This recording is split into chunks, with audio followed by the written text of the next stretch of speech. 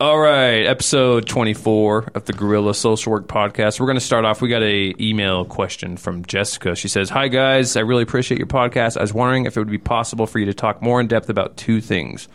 What goes into making a safety plan, and how do you address clients who have mental illness or their own histories of trauma? Thanks." So safety plan. Yeah, because we talk a lot about safety plans. So like, what is a safety plan, I guess, would be the question. So there's a couple different aspects about it. So the safety plan is, the way I kind of counsel clients on this is a little bit of, you have to think of risk in two different ways. So there's risk obviously from the client to the community, but there's also risk of the community to the client. Not as if they're going to offend on the client.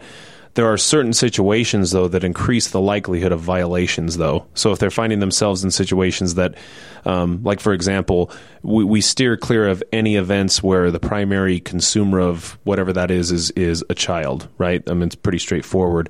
You're not going to be going, there's some big, just strict liability ones that we would never approve. Lagoon, Boondocks, if you're not from amusement parks, pools, yeah, Disneyland, amusement parks, stuff like that. Just because those have been identified as the primary consumer of that product is a child. Likewise, if they have like an alcohol clause, we can't approve an activity request to go to a bar. So the safety plan would kind of spell that out of what are the risks that put you at risk for violating the terms of your probation or parole. But also, what are the actual risks that would be present at this location, and what are you going to do when those things happen? And we're not fools. Clients, I don't suspect, ever keep these in their back pockets.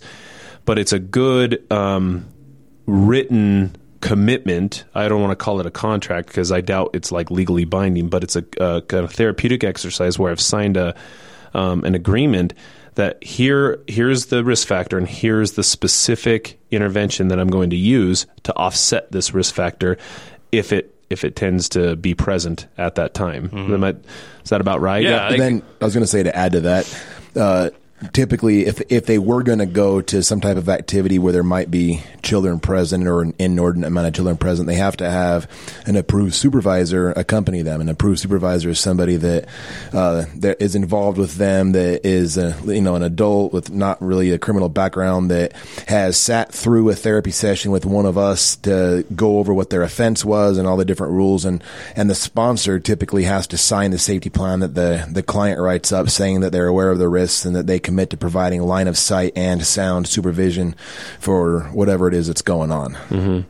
Along with written statements from the parents of those children that they're aware of the client's charges and they're okay with them being around the children. And then typically we have a contingency plan attached to that too. So like kind of like if there was an emergency, I don't know, your approved supervisor has a heart attack, what are you going to do? There's a backup plan that if all else fails, or if somebody who wasn't listed on there shows up, what are you going to do? And most of the time that's just leave and go back home.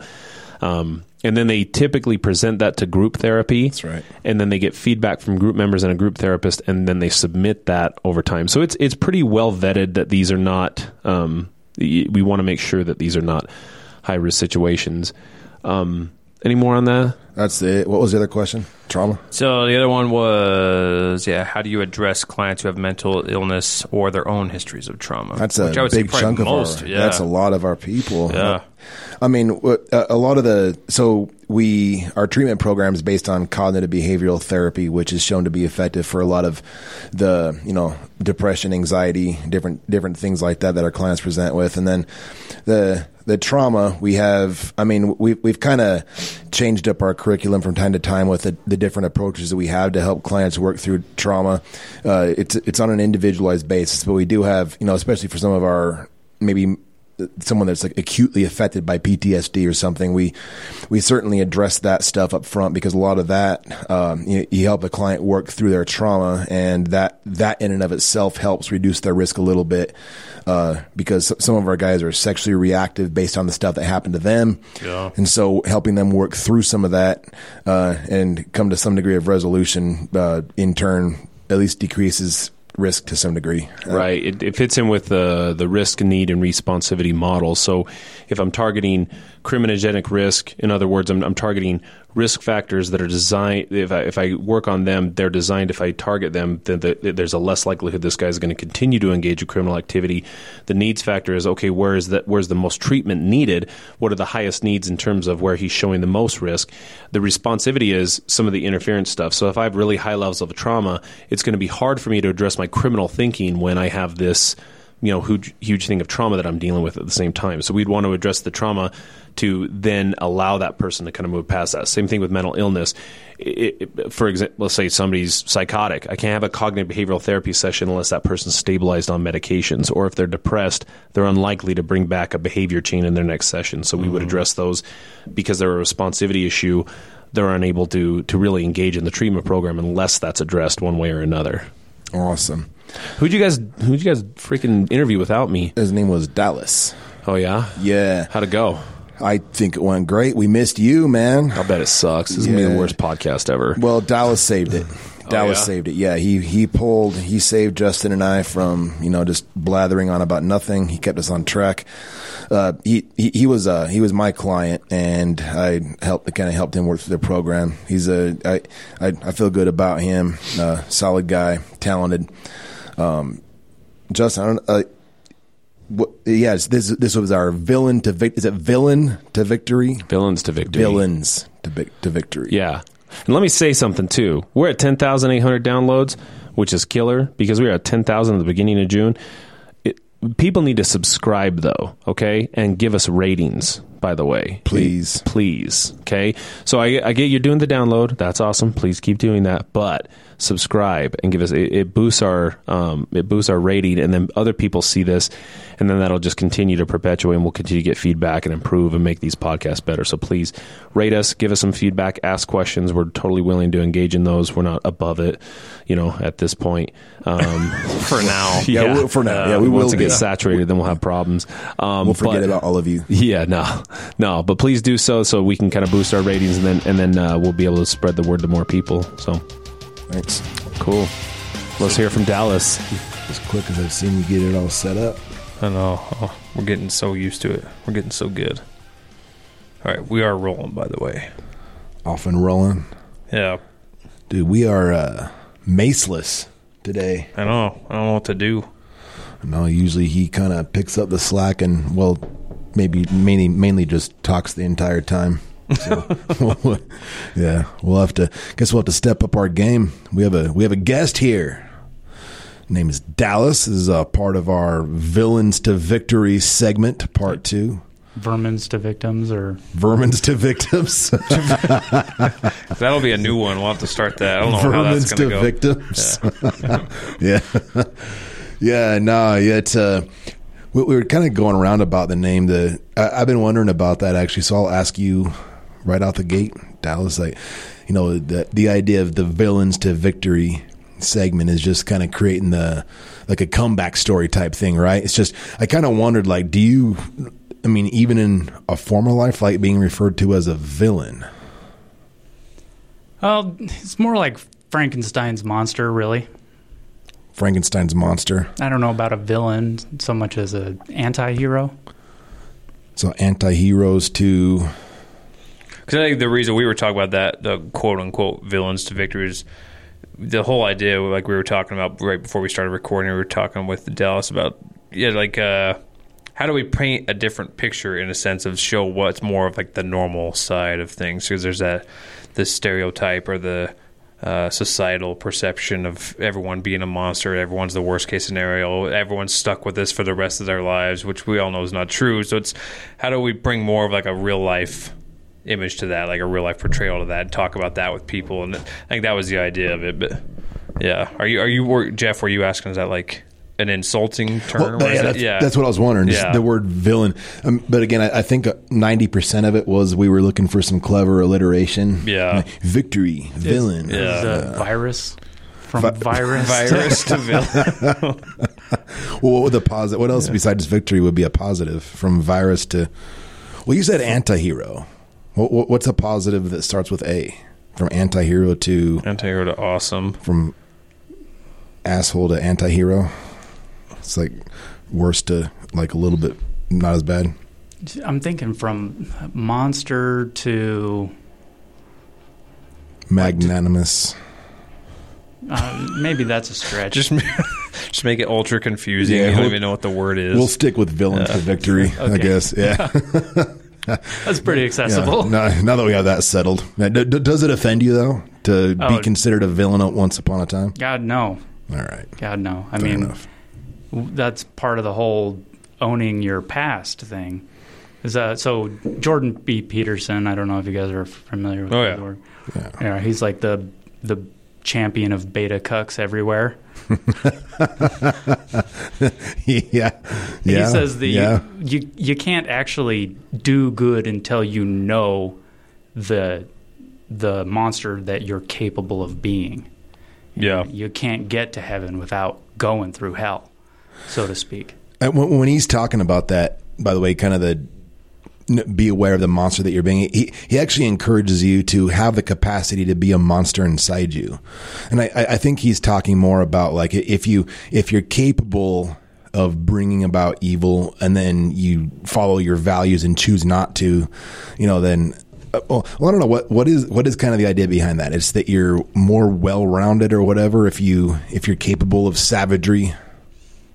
Well, how do you know you crossed a boundary like in a forest? There are invisible boundaries everywhere. The wolves stay over there and the bears stay over there, but there's no like hard line in the sand.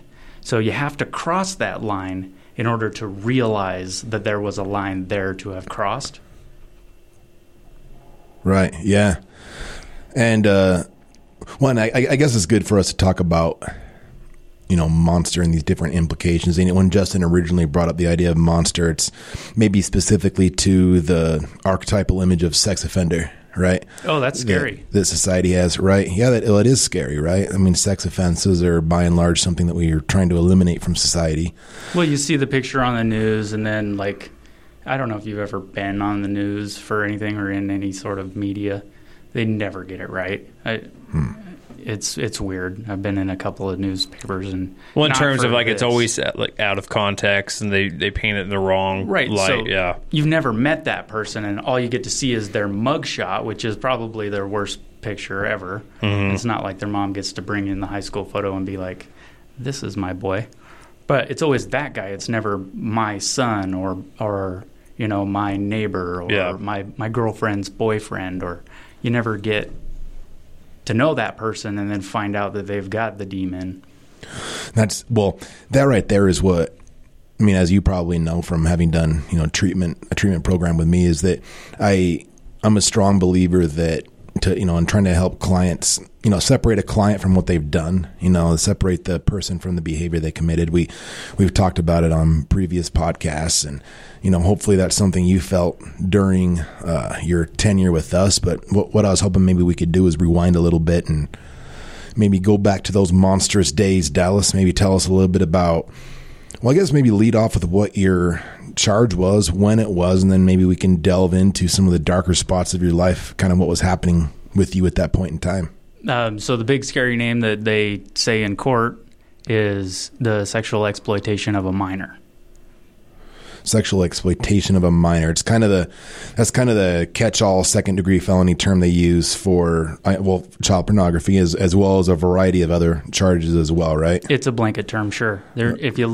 I haven't looked at the statute in a while, but there's like 11 different charges that qualify for sexual exploitation. Well, yeah, I was just going to say, not that we're saying any of them are okay or anything, but if you're not familiar with that or anything like this in this area, and you read that, I think most people will jump to one conclusion. Like, they tend to think of the worst case scenario there, the worst thing there. So, yeah, when you get into like illegal coding or like court coding and stuff like that, then they end up, it's just like the term sex offender. How broad is that term actually? Us three know, kind of being involved in this. But, yeah, most people, when they hear that, though, think of one thing. And it's the same thing with that. So you're putting that on job applications or rental applications and all that, and I can't put a number to it, but I just assume most people will read that like, oh my gosh, and they automatically paint a picture in their head of how this person probably is and how they're going to be. Oh, No, I was just going to say what specifically? I mean, so the legal charge was sexual exploitation of a minor, which again is a second-degree felony, which is 1 to 15 years prison commitment is the sentencing guideline. But what was the actual behavior that you did that landed you that charge? So I was in a really low spot in my life, and I was feeling pretty bad for myself. So I was using a file sharing service called LimeWire, and I was seeking out basically what happened to me when I was a kid. How much do you want to share about that? Go ahead and ask me some questions. All right. Well, first off, let's make sure we hammer down the actual behavior itself. What was it you actually sought out on LimeWire?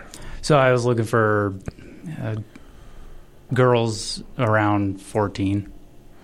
Girls around 14. 14, 15, 16 year olds. And then what year was this, and how old were you at the time? So I got charged in 2009, and I was about 25.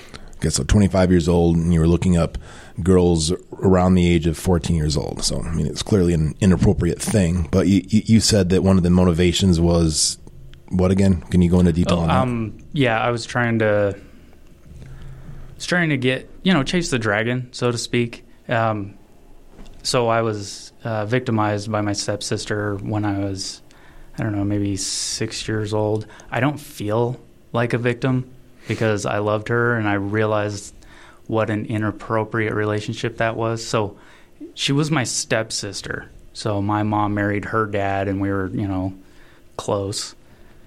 But she figured out how to play adult games and we did a lot of that. How old were you at the time? I'm about 6. 6, and she was, I'm guessing, 14? Correct. Yeah. I'm no detective, but... So you just said something I think that's really interesting about not feeling like a victim. And so that's something that I think that a lot of people that, society would deem to be a victim could actually relate to. I mean, obviously there's this side that everybody knows about, the traumatized, scared to go outside, scared to talk to men type of victims. And then there was you who at 6 years old doing adult games with a 14-year-old. What was it so that's definitely a sexually inappropriate behavior on her part. She would be the perpetrator there. By technical terms, you're a victim. I would never make you define yourself that way. But what about that interaction made you not feel like a victim? I knew she. Well, it sounds weird when I say it out loud, but she had my best interests in mind. I mean, it was as best as a child can understand love. Right. So it felt like love to you, and then how do you think that influenced so when you said chasing the dragon, I mean, I think I know where you're going with that, but if you could connect the dots a little bit for the listeners. Well, it was too early for somebody to realize their sexuality, and that having been the first experience, no other experience ever feels like the first time. So it takes increasingly more and more and more to get you, high. So. I appreciate that explanation. So I'm going to run an explanation by you that when I hear situations like this, whether the person I'm talking to is, the victim of such behaviors or the perpetrator, I'm going to explain how I explain it to other clients, and you tell me if I'm anywhere close. So what I say is that, the human body is sexually responsive at a much younger age than I think people are willing or wanting to acknowledge. We're evolutionarily speaking. Yeah, evolutionarily speaking, and well, even before that, like obviously, evolutionarily, we're geared towards being interested in sexual reproduction around the start of puberty, right? And the body still responds like that. There's probably, I don't know if there's any doctors listening to this, they're probably screaming at their radio right now or whatever, but from what I understand, the body can still respond and send pleasure signals at a very young age. Maybe the body's not capable of reproduction, but it sends these pleasure signals. And again, sometimes that when you're 6 years old, you said you were 6 at the time, right? Sure. Yeah. Ish. Youngster. You were young. Sure. You were really young. You didn't know what the hell sex was, or certainly didn't have the type of understanding that you have today. So you have this super rudimentary, whatever a 6-year-old might happen to maybe know about sex. And then, you have an older person that's a family member that you probably loved. Well, you trust them, and you develop a relationship. Yeah, trust. You develop a relationship. It sounds like through a combination of that making you feel comfortable, and then at 6 years old having that sexual light switched on, maybe a full 6 to 10 years before, kind of when you'd be maybe more physiologically ready.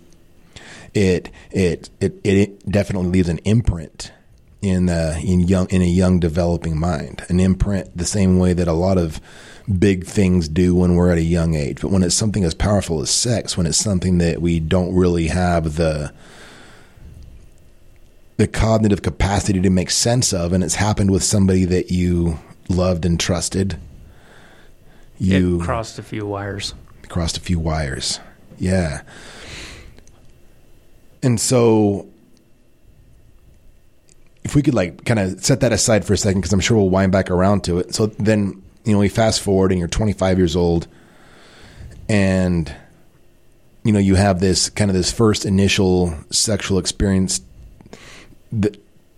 from which to compare all others, and that being the initial one. I mean, are you saying was it more intense, or just being the first one stands out the most, or? Well, so it having been the first, it was, the watermark, the gold standard. So, but pull your mic in a little closer. So adult consensual pornography is fine. Just like regular porn was great, and that worked for a long time. And then you start digging, and then you start seeing weirder shit, and then you keep digging, and then suddenly your hygiene goes straight out the window. Like, you're feeling so bad for yourself, you click on something and it gives you a thrill, and then suddenly that's all that gives you the thrill anymore. And then you dig deeper and deeper that way, and then again you get, quote, the feels on another stranger, more different thing, and there's like no limit to the depravity. And then finally you figure out there's this peer-to-peer sharing system, and the floodgates are open. Well, yeah, and inhibition is out the window. Yeah. But I would like to make the point that I was doing it to escape human interaction. Well, that's what I was wondering, because I was going to go back to how you were saying, like, you eventually got into that when you first started to seek out around that age range. Was that like trying to resolve anything, or was that you were saying escape is more I was trying to get away from something? Yeah. So there's like a handful of relationships in my life, then very few. And I was, like I said, I was feeling pretty bad for myself. I had just made poor decision after poor decision, and I wanted to stop inflicting myself on other people. So I would basically just go to work and go home. And when I was at home, I was drunk and porning. And when I was at work, I was showing up later every day, and I hadn't showered, I hadn't brushed my teeth, I wasn't combing my hair anymore, I wasn't doing laundry, and like suddenly the SWAT team, literally the SWAT team showed up, and they had the battering ram. If I hadn't answered the door, they were ready to swing it. Like, it was. So I guess before, because I mean the stuff you're talking about right up before the point you got busted, I think's really good to iron out a little bit. So I guess for listeners listening to this, Dallas kind of outlined being at a really low point. He mentioned his hygiene going to shit. He mentioned the social isolation, and then that all compounded with drinking. How often were you drinking, Dallas? Every night. drinking every night, and then like drunk every night. And you're using porn in a verb sense, porning. Yeah, you've always been a fan of that phrase. But explain, we'll come back to porning in a second. I want to make sure I capture this thought before it leaks out of my brain here. So, you're seeking an escape route, as all humans do. Again, whether it's positive or negative, we all kind of look for ways out. Before the podcast started, we were talking about video games. It's a great release. It's nice to kind of go somewhere else into another world and be a superhero for a minute. But you were in a bad spot though, and you said you were showing up later and later to work. These are all signs that we try to point out to clients, as the types of things that lead to much graver decisions. And so, as you're going through this process, and as you're starting to go from adult pornography into more and more depraved things, Dallas, since I've known you, and I've known you for a while now, you've always been a super intelligent, bright, pretty morally grounded dude. So I bet you had to tell yourself something to give yourself justification to look at underage pornography, to look at, like a 14-year-old girl. And I don't know if you can think back that far to remember what it was you told yourself to make it okay to look, but... Oh, sure. Just the ultimate justification. I'm not hurting anyone. Okay. So in your mind is you're not hurting anybody because somebody else, this is your rationalization, and I'll give you a chance to maybe share your understanding of the effects of child pornography in a minute here, rather than steal your thunder. But at that point in time, your view is somebody else produced it. This happened probably in Russia somewhere. It's not anybody I know. I didn't produce it. I didn't distribute it. I'm just downloading it. Who's it hurt? That was about where your mindset was? Sure. I mean, I don't want to put words in your mouth, man. That's better than I could have said it. Okay. Well, just the internet, I think, especially going back to like the LimeWire time, stuff like that, because I use that, downloading all kinds of music I quote unquote shouldn't have been downloading Metallica. But sorry, Lars. Yeah. So, but I think it also created this really false sense of privacy too at the time, which I think we've come around more now to understand where our data goes and who can see it and who can access it and who's tracking things. But I think there was also, when the internet was rolling up, getting up and running, gaining popularity, I think it was also just, it's just in my room. It's just on a screen, not realizing pretty much just about anybody can see this or see what's going on here, or that I'm accessing whatever it is. The level of secrecy involved with that is just uncanny. I mean, you guys covered that on your was probably 2 episodes ago on pornography. Oh, okay. Yeah. You guys said it best there. I mean, Mace going on about, you don't even have to walk into that sleazy store down in Ogden. Yeah, it takes a lot of the effort away, too. Yeah, the secrecy and the effort. If it's like a phone or a tablet or a computer, I can pretty much get that immediately. And I think it's pretty private. I think no one really knows about this. I'm not sure if think is the right word. Yeah. Because you're not thinking when that's going on. Under the illusion, yeah. You're not. So, secrecy for you, did that spill over into other parts of life too, outside of just watching porn? Were there other, like, work or other relationships where that played a role? Well, that's a pretty hairy, dirty secret to be keeping from everybody. I mean, sure. And every time you look at somebody else, you're just like, that guy's a sex offender because I'm a sex offender. Mm-hmm. So, yeah, you have to project the monster onto society too, in order to just live with yourself. So in referencing what you were just saying about like thinking, like, I don't know that I really was thinking, was it hindsight being 20/20? Feel like it was kind of an autopilot sort of thing? Like you were just going? Yeah. Mm-hmm. Complete limbic.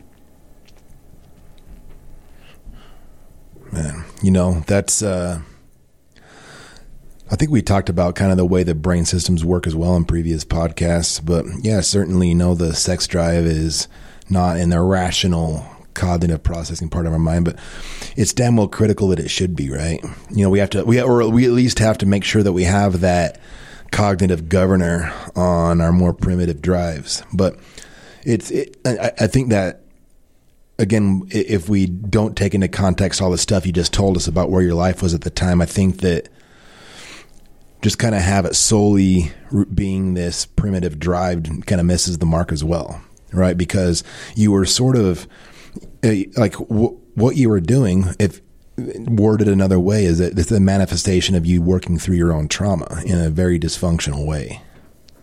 That's succinct. Yeah. Yeah, that's what's happening, right? It's right on the nose. Yeah, you weren't calling it trauma. Maybe you still don't feel like it is trauma.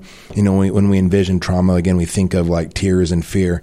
And yours was, I mean, I don't want to put words in your mouth, but at least more pleasant than I don't know if pleasant's the word either, but not the traditional sense of trauma. But, you know, as a 6-year-old, you were most certainly put through something that you were definitely not developmentally ready for, and your behaviors in 2008 might have been a manifestation of that. I mean, and you get to take responsibility for it, and I know you do, but it's hard not to call that trauma.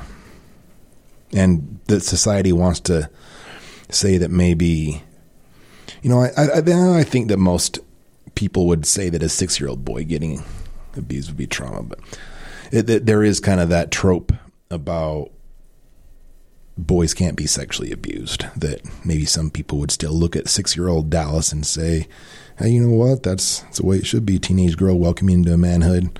I mean, I think that's a pretty dark way of looking at things, but I've heard worse out there. Worse ideas expressed. It's a fantasy for some, I'm sure. Yeah.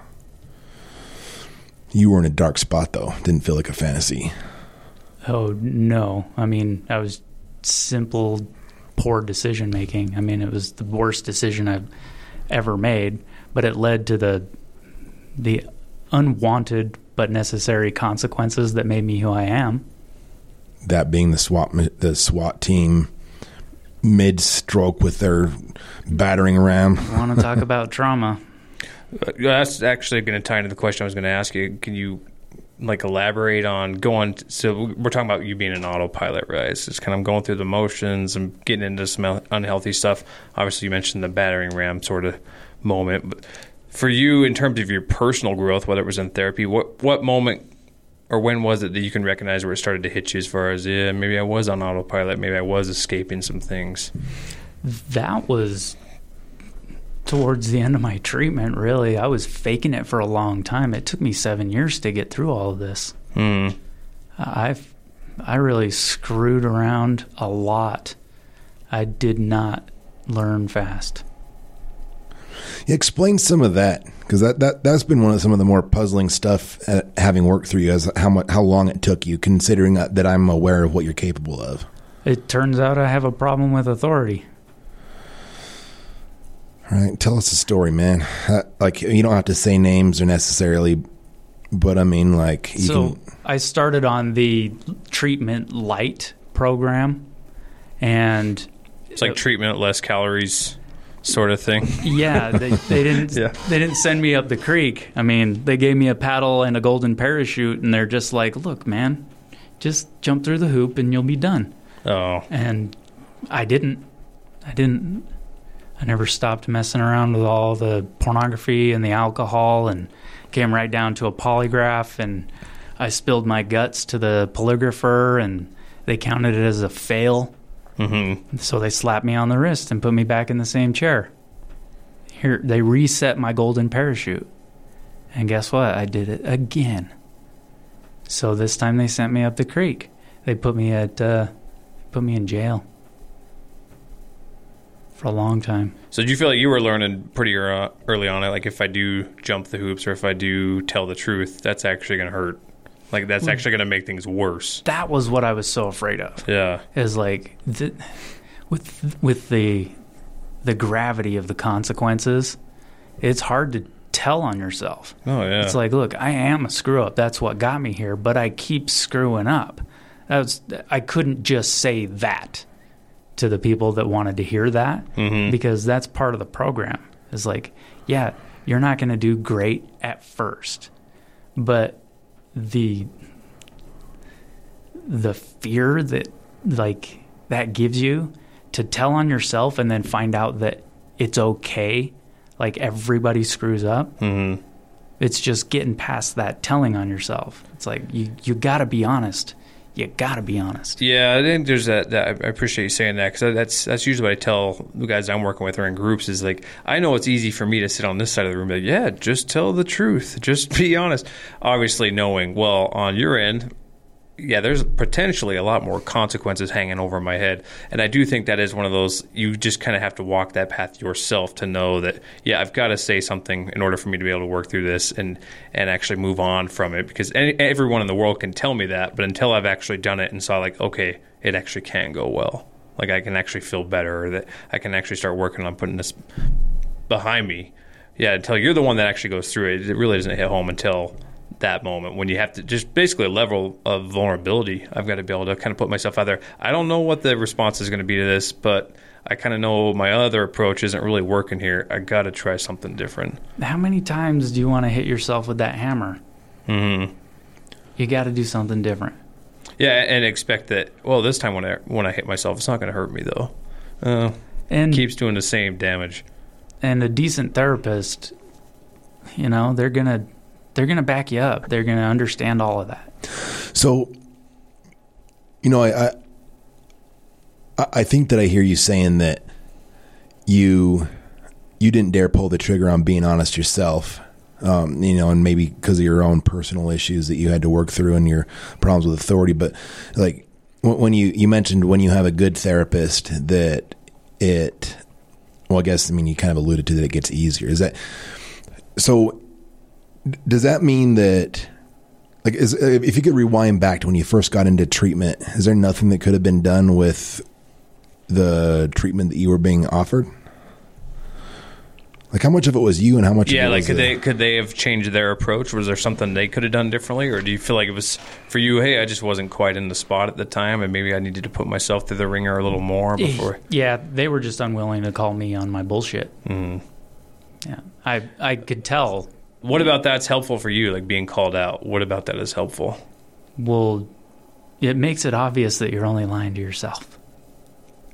I mean, you're not slipping it past the PO. You're not slipping it past the therapist. Do you have like specific times that come to mind where someone was able to call you out? Because I know on my end of things, I have a tough time calling somebody out. Like if I'm working with a client or even just like a friend or a family member, I have a hard time, maybe the non-confrontational side of me calling someone out, because I feel like it's going to kind of hurt the relationship, or I'm going to kind of hurt how they feel about me. I don't want to be the one to call them out. But I do agree with you. I think sometimes we just need that. Sometimes you do need someone to kind of call you on your bullshit, so to speak. Like, can you think of specific times that happened and it kind of opened your eyes? So not specific times, but like even if you're just like twisting their tits, you just put the screws to them, you know, a little bit, just to see them jump. Yeah. But I don't know. It's up to you guys to build the trust in the relationship. So, but sometimes I do think trust can come from that. Kind of all of a sudden somebody pointing something out or kind of calling me on something. So there's obviously a finesse to it for sure. But it's good to hear you say that, because I know on my end of things, I tend to worry about it maybe a little too much, where I purposely won't call someone out because I'm like, well, I don't want them to feel attacked. I don't want them to feel belittled. Right. But at the same time, maybe I'm doing a little bit of a disservice with that if I'm not calling some things out.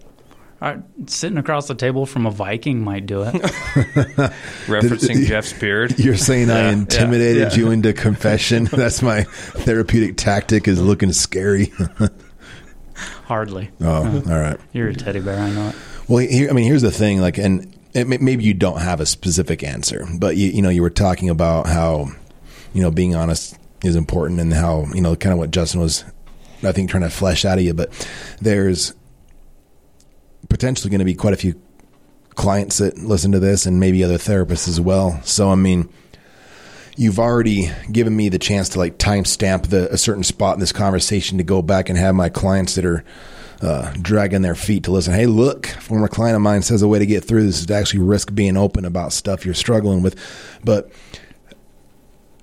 I mean, maybe there's not a specific best way for a therapist to do it, and then it's jump out and say, like one thing that I do, or have started doing, I don't know if I was doing this while I was meeting with you, Dallas, but every session I'll say, when was the last time you looked at pornography? Have you followed the conditions of your probation? It's like a yes, no, like a 5-question checklist. It's actually at the start of our session notes. But was I doing that with you when I was working with you? At the very, very end. Yeah, that's right when you started doing it is when I was checking out. Okay.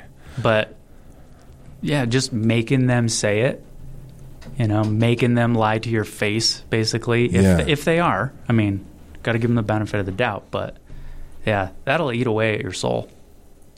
Do you mind if you and I go into the end of your treatment trajectory with us?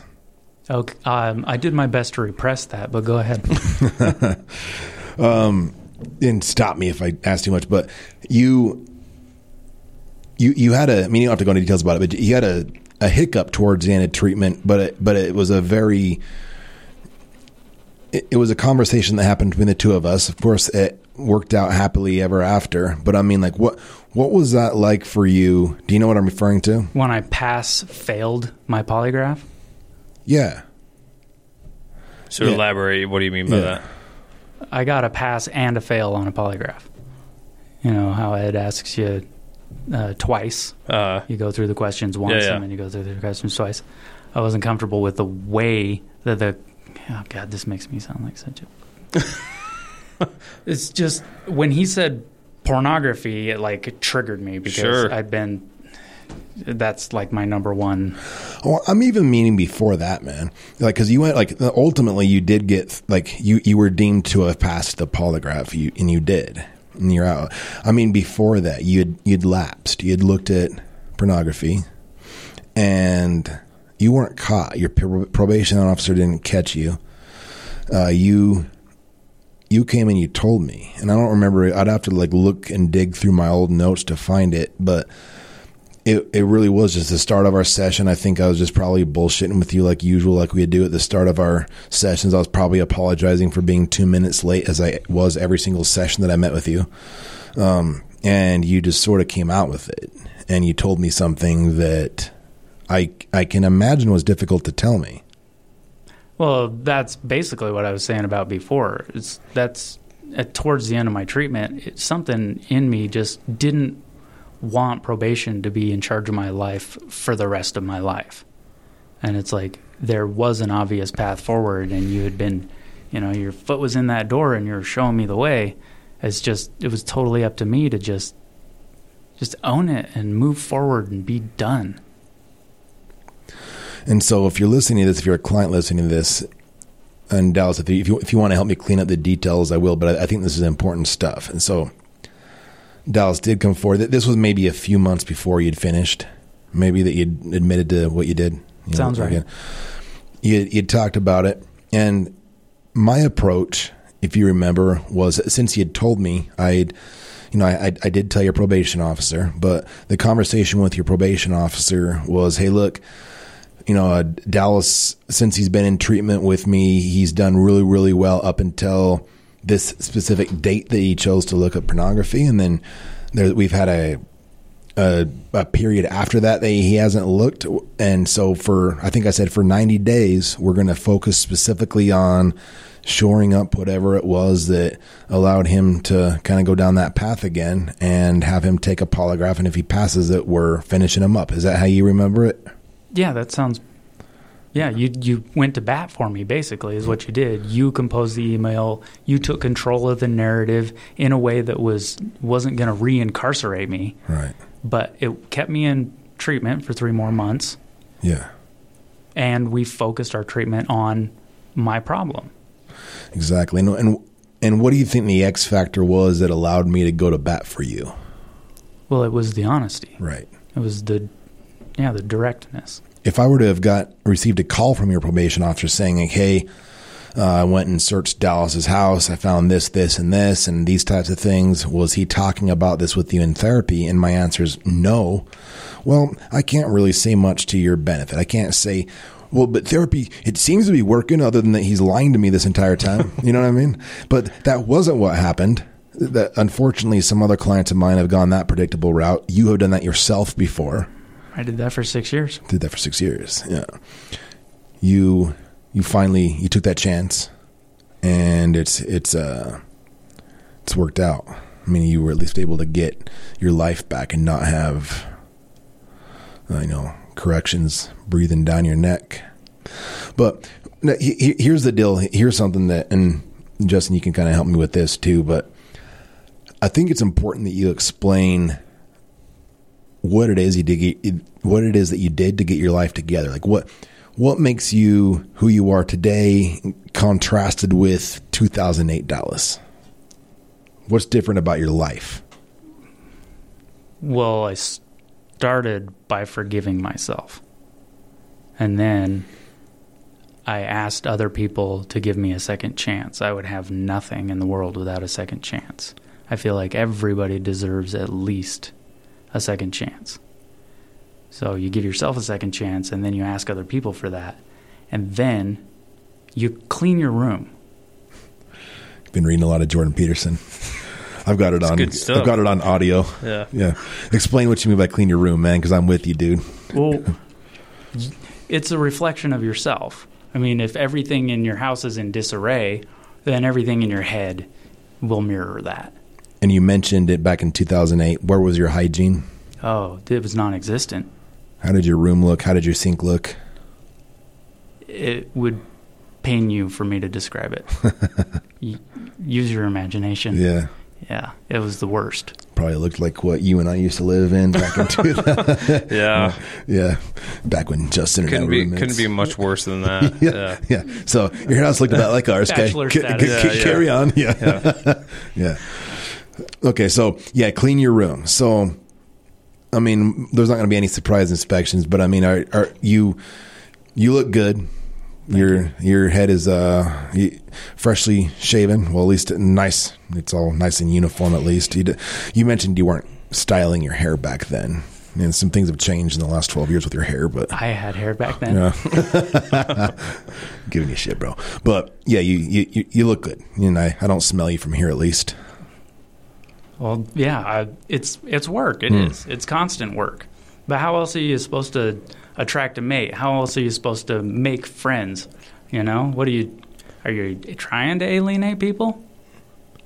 Yeah, and yourself too. Yeah, I think I was just talking with one of my guys about this today. We were talking about it's just kind of easy it's been a long day and I don't feel good, so it's easier to watch TV. Sometimes we just do that, and it's like, well, what's the point of watching TV? Well, it's kind of a stress relief. It's like, if I do that all the time, every time, I'm actually probably getting a lot of stress because I'm putting things off, and I know I could be doing something else. So it's almost like at a certain point, we're actually probably getting quite the opposite thing. So it's like, if I'm trying to avoid feeling down, I watch porn or I drink or whatever it is, I'm probably feeling more and more and more down. Then it kind of feeds that cycle of, well, I need more of it. But yeah, it's just like you were saying, cleaning your room, so to speak. Like, if everything's a mess and everything's in disarray, it's probably pretty low odds that I also just feel awesome about myself. It's probably a huge reflection of how I'm feeling internally. I'm not worth it. Mm-hmm. I mean, I could, stop jerking it long enough to go take a shower, but I'm not worth it. I mean, so you clean your room and then you set up goals. You got your short-term goals, your mid-term goals, and your long-term goals. Mm-hmm. And when you saying, so the forgiving yourself helped you work past the I'm not worth it stage. Exactly. Because if you forgive yourself, now you see yourself as a person of worth, and now you are worth it. And so maybe going and taking that shower or whatever it is. So there's that piece. And another thing I'm going to ask you, and again, it's been a little while since I've talked about your personal life, so I never know what to bring up with the individuals that you have in your life that you call loved ones. I don't know if it's the same crew of people that's when I was working with you, but to what degree have you addressed the people in your life now versus then? Now versus then? Yeah, what was your relationship like with those that you were close to then? What's your relationship like with those you're close to now? Well, I would say then I had acquaintances, and now I have best friends, because I don't have a lot of acquaintances now. I have a core social network. I've got, 6 people that I know that know me, and we all love one another. Same ragtag crew I'm aware of. It is. Yeah, that's important, right? You have good people around you. Yeah, there's no revolving door. It's us versus the world. Well, I bet a big part of that, if maybe not the core of that, is I really won't have any deep relationships or deep connections until I start to first have a deep connection with myself. You said going back to forgiving yourself, and obviously I know there was a lot more to that than just saying, oh, I forgive myself. And I think just on a human level, we all can relate to this in some sense of having something we're shameful about, something that we beat ourselves up over, and probably a lot of people, whether they're going through the justice system or not, that would be stuck in that, well, how do you forgive yourself? Like for you, what was that process? What did forgiving yourself mean? Like what helped you to start to get there? What actually helped to uncover that process? Well, I would start by reading Mary Shelley's Frankenstein, because there's only one real character in that book, and it's the monster. What's the monster representative of? Well, he didn't choose to be born. He was created. And because of the way that he looked, he was mistreated. And then he decided, no, he has more power than he realized. So he made himself, and it was work. And then he decided there were things that he wanted from his life. And his creator refused him those things, and he pursued him to the edge of the earth for it. That's a lot deeper knowledge of Frankenstein than I had. I think of like Herman Munster, you know, you gave the actual, there's a lot more to it than a monster book, right? He turns out not to even be the monster. Right. And then, you know, if you're a Jordan Peterson fan, what does he say about purpose and meaning in your life? And like, what have you done to, what types of things give you passion? What brings you passion in your life? What brings purpose? What brings meaning? What makes you get up in the morning now comparatively to a decade ago? It's the people. It's the people that I have around me, because other than that, I have stuff. And I mean, I can do a lot with the stuff that I have, but if I don't have anybody to share that with, then there's no point. That's good. What other areas do you think we could draw a contrast with, kind of the past versus present? We've kind of covered hygiene, cleaning your room. Is there any other, the people around you, is there any other glaring areas that stand out, like the 2008 Dallas versus the 2018 shiny version? Well, other than just surface shallow, you know, just like the shadow passing during the day, I mean, that's all I was. It was just a gray ghost. There's nothing there. It was a shell. You know, you're giving me like flashbacks to our sessions. This would happen, dude. Like, so I'm talking to Justin now, but Dallas is so smart. He would like make these references to like literature or like things, and I'd just kind of nod, thinking like, yeah, totally. hopefully he'll keep talking, and then like I'll be able to catch on to what he's saying.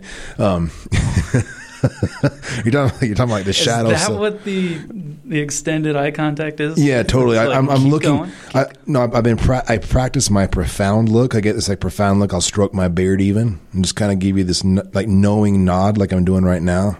A little bit of this. Meanwhile, in my head, straight up hamster wheel shit, bro. Like, I don't know. I'm just waiting. Like, dude, I hope Dallas has another thing that's going to done that. Like, you play it off as doing a like purposeful silence that makes them keep talking. You just go. Yeah. But then I just. But really, I'm all, what is he talking Yo, about? What's he saying? Not in a mean way, just like that is over my head. What is he? I hope he says something else that helps me be like, yeah, dude, that. Yeah, I've definitely had those. You were faking it that whole time? The whole time, man. I never knew what you were saying. What I'd do is I'd write down quotes that you'd say and then like Google them later and be like, oh, I better read this book before next session. Shit, you know. I've definitely had those moments. Dallas gave me like a list of books to read. They're all like these like profound intellectuals and stuff. Yeah, so. No, yeah, I caught most of what you're saying, Dallas. Just you are a bright dude, so sometimes the references you make are just kind of like, oh, yeah, good point, man. Yeah, smart bastard. Yeah. I tend to keep it brief because, you know, Either it is over somebody's head or they're just bored and they're just like, well, shut up. So I give them a chance. I was trying to bounce it off. Yeah. Never bored. That's for sure. Yeah, you impacted me a bit too, man. You've definitely turned me on to a few different books that I read, expanded my knowledge on stuff. I enjoyed our times together, man. Well, I know I'm valued because I was your second choice for this. Yeah. I mean, I never met Mike, but yeah, Mike's a good guy. Yeah, you're second place. Not bad. I'll take silver medal. What made you feel open to doing this? Like when Jeff reached out, doing this kind of a pod, because that's I've got to imagine that's a huge level of vulnerability as well.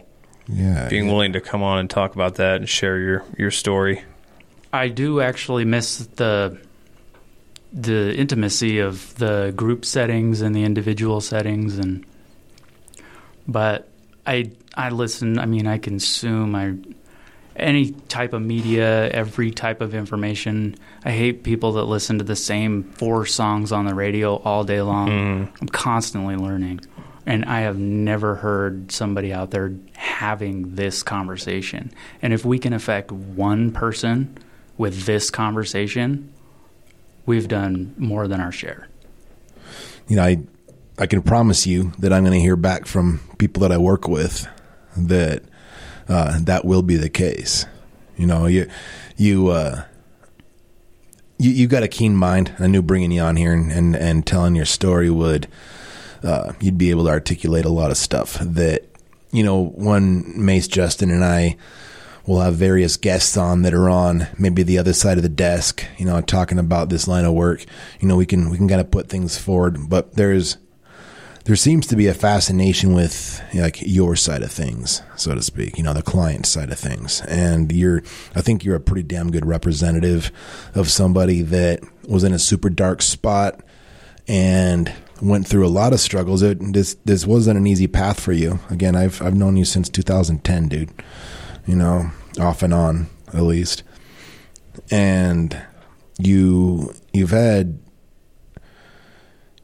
quite the story, and a successful one, you know, thus far. There's some things that you need to keep doing and keep moving through with. You know that.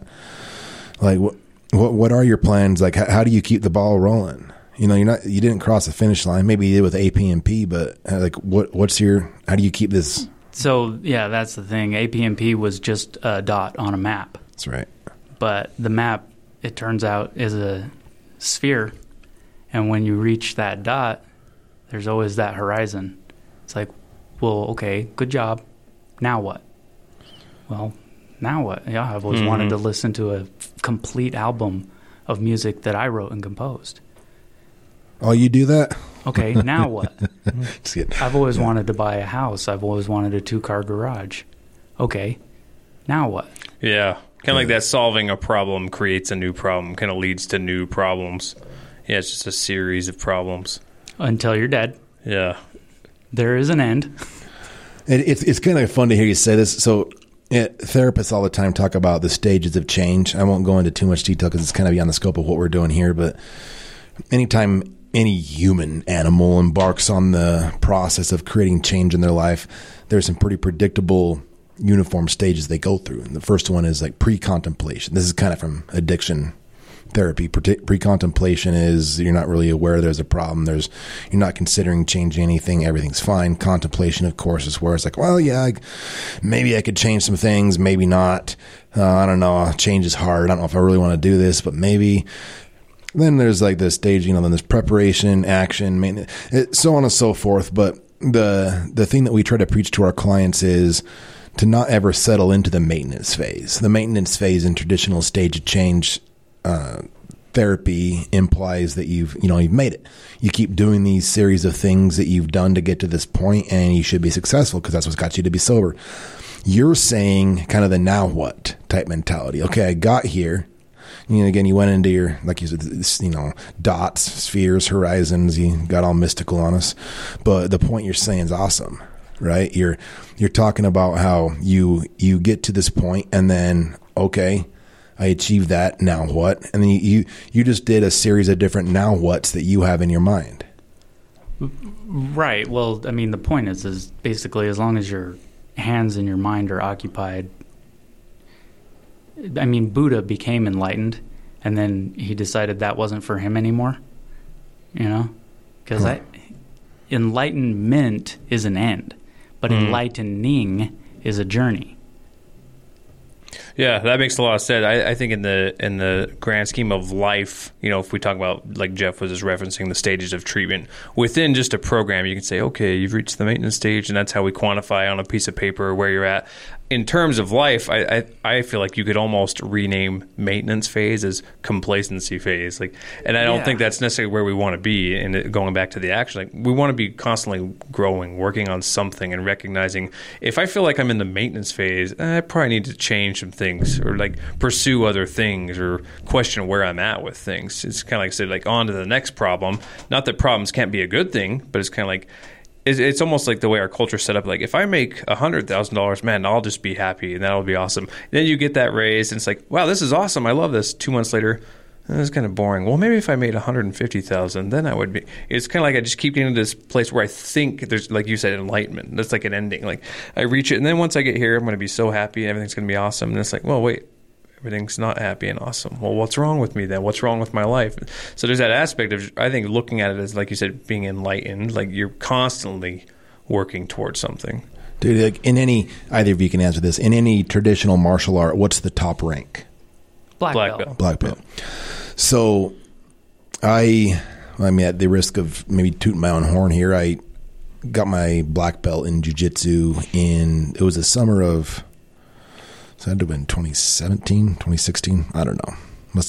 Anyway, when I got belted, the a few of the fellow black belts that I look up to were talking to me about it, and they were saying how that's just the beginning. So, you went through, in jiu-jitsu, it's white, blue, purple, brown, black, right? And kind of the black belt's the precipice. And kind of the idea that was relayed to me when I got my black belt is that, okay, you now have a pretty good, proficient, general understanding of everything that makes up jiu-jitsu.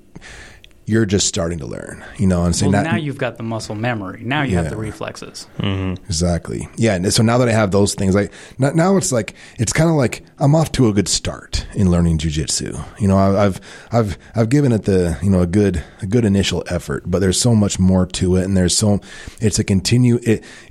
a beautiful martial art because it's unending. There's not a finite number of techniques. There's not a finite number of transitions.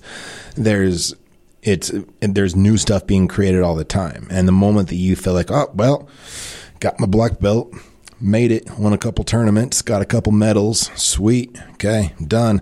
Man, that's complacency. And that's when you start to slip and get worse. That's when you get rusty. That's when that's when you have somebody come through. And this happens to me all the time. I'll have somebody come through that's ranked technically lower than me, and they'll remind me real quick I need to stay sharp because I haven't made it at all. There's this guy that I grappled with on Sunday. He's been doing it probably under a year, and he capitalized on a mistake I made, and he Darce choked me, and I had to tap out, and I was happy for him and frustrated at myself. More happy for him though, but like it's one of those things to where I got complacent. I was going against somebody that on paper I should beat. Typically when I go against him, all up until this is the first time he's beat me. Maybe I don't want to take anything away from him and act like I just got sloppy, because he got me fair and square. He really did. But I certainly, next time I go against Kyle, if you're listening, Kyle, I'm coming for you, dude. I'm going to be sharp next time. I'm not going to be complacent. And that's what there's beauty in that, right? And I'm saying that with no actual malice in my tone. I love the guy, but like that's kind of the mindset we're talking about here. Both you gentlemen are musicians. You guys know there's not like a top level to that. I mean, who's the best drummer of all time? Dallas, who do you say? Definitely Lars Ulrich. Justin says Lars. Of all time, like popular, well, Neil Peart's got to be up there. Huge, yeah, he's the drummer's drummer. And what would Neil Peart say if you said, "Are you done? Have you learned everything there is to know?" What do you think he'd say? I mean, I don't know what he'd say. I doubt he would agree with that statement. Right. Yeah. I would like to know, actually. Yeah, I don't think you'd agree with it. That's how you achieve that level of mastery, though. Yeah. Is that you're just omnivorous when it comes to the knowledge. Yeah. You just want more. You know you can do better, so you keep racing your shadow to get it. And so then when it comes to your own life, you need to have an omnivorous like disposition towards consuming things that are going to make your life kick ass, and keep pushing towards it, finding new passions, new people. Not necessarily new. You could always enhance existing relationships, whatever, but continually pressing forward, asking yourself what's next. That's why I caught or sort of tuned into that when you said it, because for me, again, like for me, jiu-jitsu is sort of the manifestation of that in my world. It's always evolving, always changing, and man, alive, it never gets boring. You know, there's always something to learn. And pay attention, because there's a lot of beautiful little things that happen when you're not paying attention, and you're just going to miss it. When was the last time you stood outside, after dark and counted the satellites? I don't think I've done that. You've never done that? Not counted the satellites? Been a long time. Yeah. I don't even know if I'd recognize the satellite. I'm pretty good about when we're not having a ton of light pollution, actually bothering to stop and look at the stars, though. I'm getting better at that. Catch a sunrise or a sunset, smell the roses. Really enjoy that coffee. I kind of go like a mindfulness sort of thing. One thing I've been doing, it's weird. It's fun to hear you say this, Dallas, because it's something that when I drive home, usually I have some type of media going, a podcast or music or something of this. Like lately, I get so consumed with all this other stuff that we do in our day-to-day life. I'll just drive home with the windows down and just listen to the breeze. And it's like, that might sound cheesy or whatever it is, but there's something that's like so damn calming about it. Oh yeah. When I go for a run, like Justin and I are training for this nasty race coming up here in a few weeks. And like, usually I've got music or a podcast going, but sometimes if I'm outside, if I'm on a treadmill, forget it. But if I'm outside, put my music on pause and just kind of look around while I'm running. We got beautiful landscape, beautiful surroundings. The place where I train to run, gorgeous. So when you're talking about enjoy your coffee, don't slug it down to get the caffeine into your system as quickly as possible, although that's a priority first thing in the morning, but also taste that shit, right? Well, life is a lot of work, but you can't be creative if you don't enjoy yourself. Don't forget to make time. Well, and go back to when we were talking a moment ago about referencing the Frankenstein thing. I think you nailed it really well, tying it into that as far as life is difficult and will always be difficult. There's no way around that. But it's almost like all these events around us and all these things are going to happen no matter what. There's just a certain amount of this we don't have control over, but I do have control over how I choose to view those things. The kind of meaning I choose to give to those things. Like, say my car runs out of gas, I could be pissed off that I got to walk to the gas station and be late for work, or I can choose to, now I can kind of go for a nice walk today. I can look at the sunset. I am going to be late to work, but there's no right or wrong in those. Just what feelings come along with them. But I think that's the ultimate thing of how many things go on all day that I just totally blow by me and I don't even stop to even notice that, hey, that's actually pretty cool to notice that, where some people are so caught up, like Jeff was saying, we can get so caught up in, especially today with technology and just the constant stream of information. Distraction. Oh, yeah. Device distraction. Just deciding at some point, okay, I'm going to look away from that. I'm just going to enjoy this freaking tree growing out here. I'm just going to stop and look at this for a minute, whatever it is. Hold your phone out in a crowded place and just look around, just so you can blend in, just so you're holding your phone out there, no kidding. So nobody's like, no one so thinks you're a not to weirdo. arouse suspicion. Yeah. And look, look in your rearview mirror. That woman is on her phone while she's driving. Don't brake check her. Yeah. We are so distracted if you don't take the time. Yeah.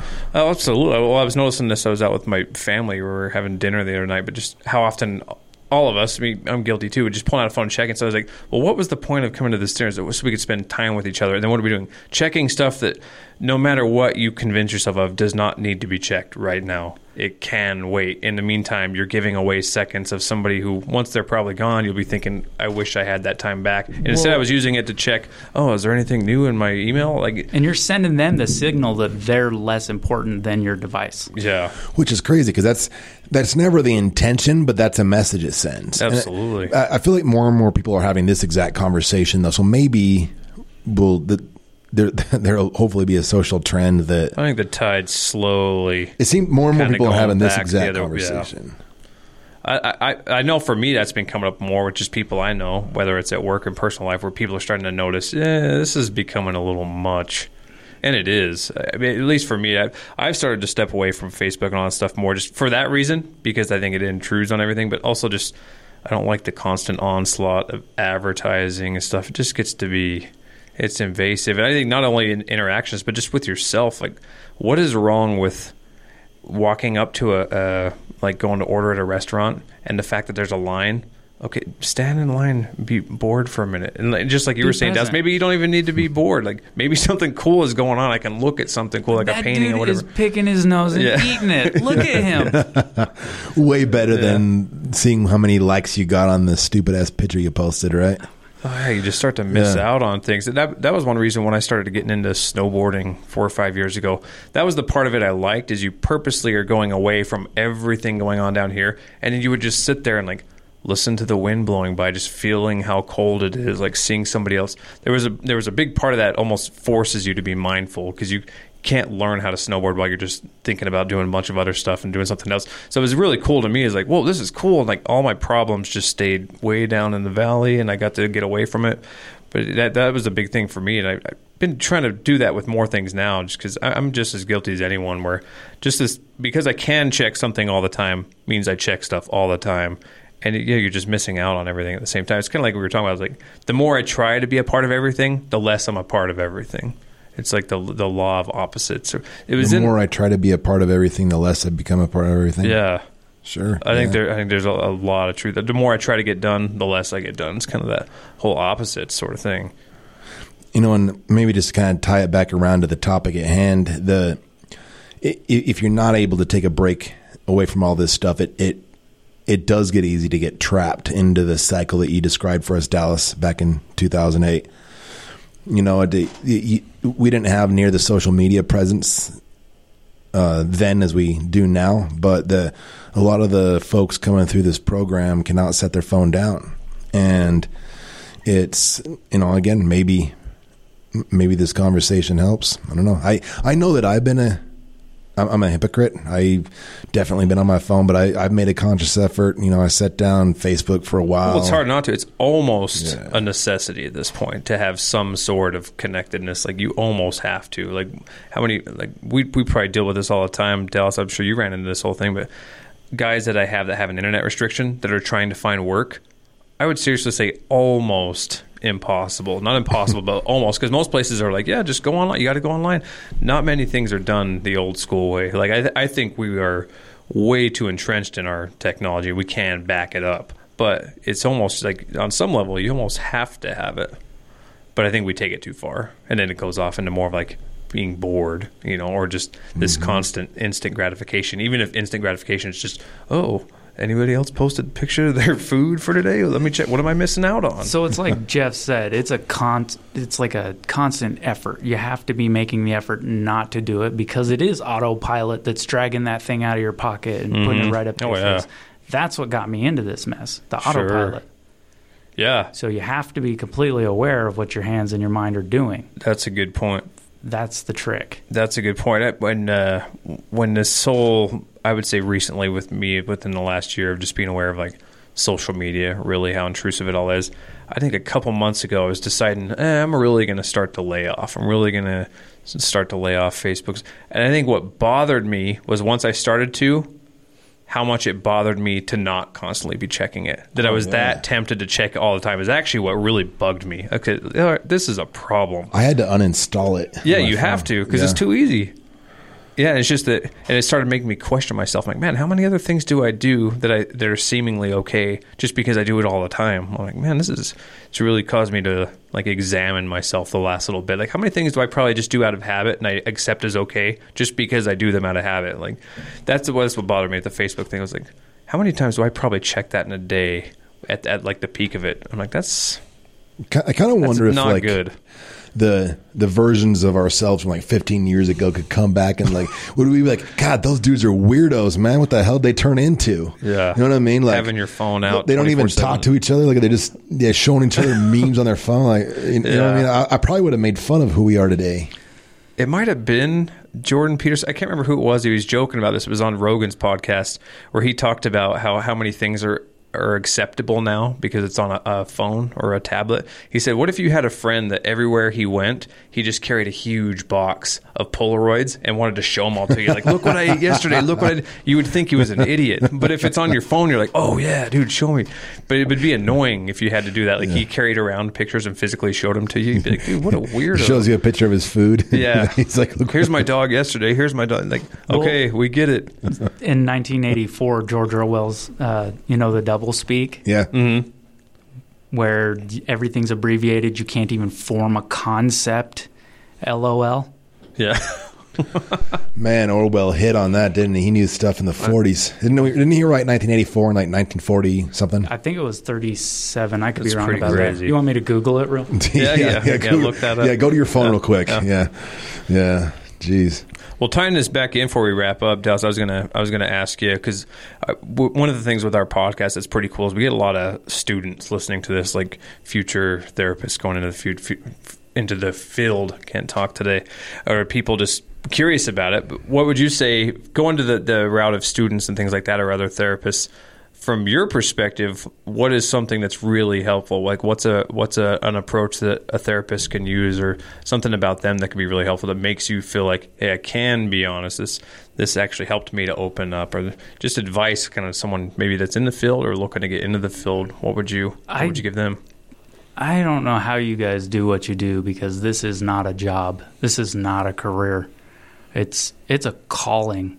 Like, either you have the communication skills and the empathy to do your job or you don't. Mm-hmm. If you know you don't, pick a job. Pick a career. Mm-hmm. Become a lawyer, That's a pretty profound statement, man. So let's say someone feels like they have that calling, they really do want to help. What's maybe some therapists, whether it's Jeff or someone else, what are some things they've done that you feel like their own personal approach that has helped you? Well, it's the empathy. It's the give a shit. Mm-hmm. You can't fake that. You can't fake compassion and caring and a sense of humor. Because I don't know, there was a intern in a group that I had here, and it just seemed like she didn't know what to do, or she was new. Obviously, I'm not saying she didn't have it, but it just wasn't there. And so a combination of empathy and humor and give a shit, and I somehow tricked you into thinking that. I know that wasn't an admission. Yeah, no, of course I care about you. All right, give me the laptop. I'm taking this. All right, sweet. Well, I think there's an important thing you said there, and I found myself when I was first getting out of school and getting into the field and stuff, I was really critical of myself of like, I'm going to say the wrong thing or I'm going to do the wrong thing. And I've definitely learned on my end. It's nice to hear that because there would be times where I feel like I messed up or I did the wrong thing and I'd have to tell somebody. And really what came through to them was like, wow, that's awesome. You're even willing to say that you were wrong or that you messed up. And yeah, I think that's the biggest thing with human nature. It's okay to mess up. None of us are perfect, but I think overall I agree with you. Your intentions are going to show through that. The humility is a big one too. Yeah. Well, dang, anything else you want to add? Or, I mean, your motivation for coming on was nobody's having conversations like this. I don't want you to miss a chance to get anything else out there that you want to say. No. I'll be the vermin to further this conversation. Vermin to victory. Vermins to victory. Dallas is a rat. We'll focus on the victory side. Yeah. But I appreciate you coming on. I know Jeff does too. It happens a conversation at a time. Someone listening to a podcast at a time. But clients listen to this or students listen to this. I agree with you. I think this is something that definitely needs to get more of a mainstream conversation going, so it's not so taboo, it's not so off topic, but that's just how we do it, just one conversation at a time. But on as much as technology is a pain in the ass, like there is that side that makes this stuff more accessible when it's used that way. Absolutely. That's a big part of it, because I've learned that doing what I do is just usually a one-on-one conversation with most people are pretty understanding and pretty shocked at how things really go and what people really go through in this thing. And so I think it's when we're left to, whether it's clickbait headlines or whatever it is, people just trying to write stories and just people not being educated on a topic, it leads to a lot of assumptions. Like we were talking about how certain things are worded leads to a lot of assumptions, when most people, I feel like on a one-on-one basis, we're all dealing with our own stuff. We all know we have our own demons and things that we beat ourselves up over. And I think that there's almost a small part of people that starts to come out where they kind of do root for the underdog. You know, in this case, like someone that is a felon or someone that's gone through the system, because they kind of know deep down they have their own stuff too. So sometimes it's comforting to see, hey, somebody else deals with something too, and it's actually okay for them to talk about it. That's one reason I think it's really cool that you're willing to come on, because it's one thing that we can get on here as therapists and say, like, yeah, it's okay to go through this. It's normal. Be honest. But when someone has walked the walk, you know, can actually go through it and say, yeah, I've come out on the other side. I've learned how to do my own thing. I've learned how to be honest, and that it actually helps. And I think that paints a really detailed, clear picture for people. They can get a better understanding for it. Like I said, I think it hits home more when it comes from you, as someone that's going through it. It was the best, worst thing that ever happened to me. Yeah. It really was. I'll tell you what, you feel like you represented yourself well. You know, I think you're a great example and a good man. I appreciate you coming on. Well, you're very welcome, and you fellas have a good night. All right. Thanks, bro. Thanks, man. Alrighty, that does it for this episode of the podcast. Nothing really cool to say here. Check us out on Facebook. Check us out Twitter, Instagram. I don't know what we got going on. Guerrilla Social Work Podcast. That's GUERRILLA. Guerrilla Social Work. And if you have any questions, any comments, also feel free to email us at guerrillasocialworkpodcast@gmail.com. Other than that, we will see you on the next episode.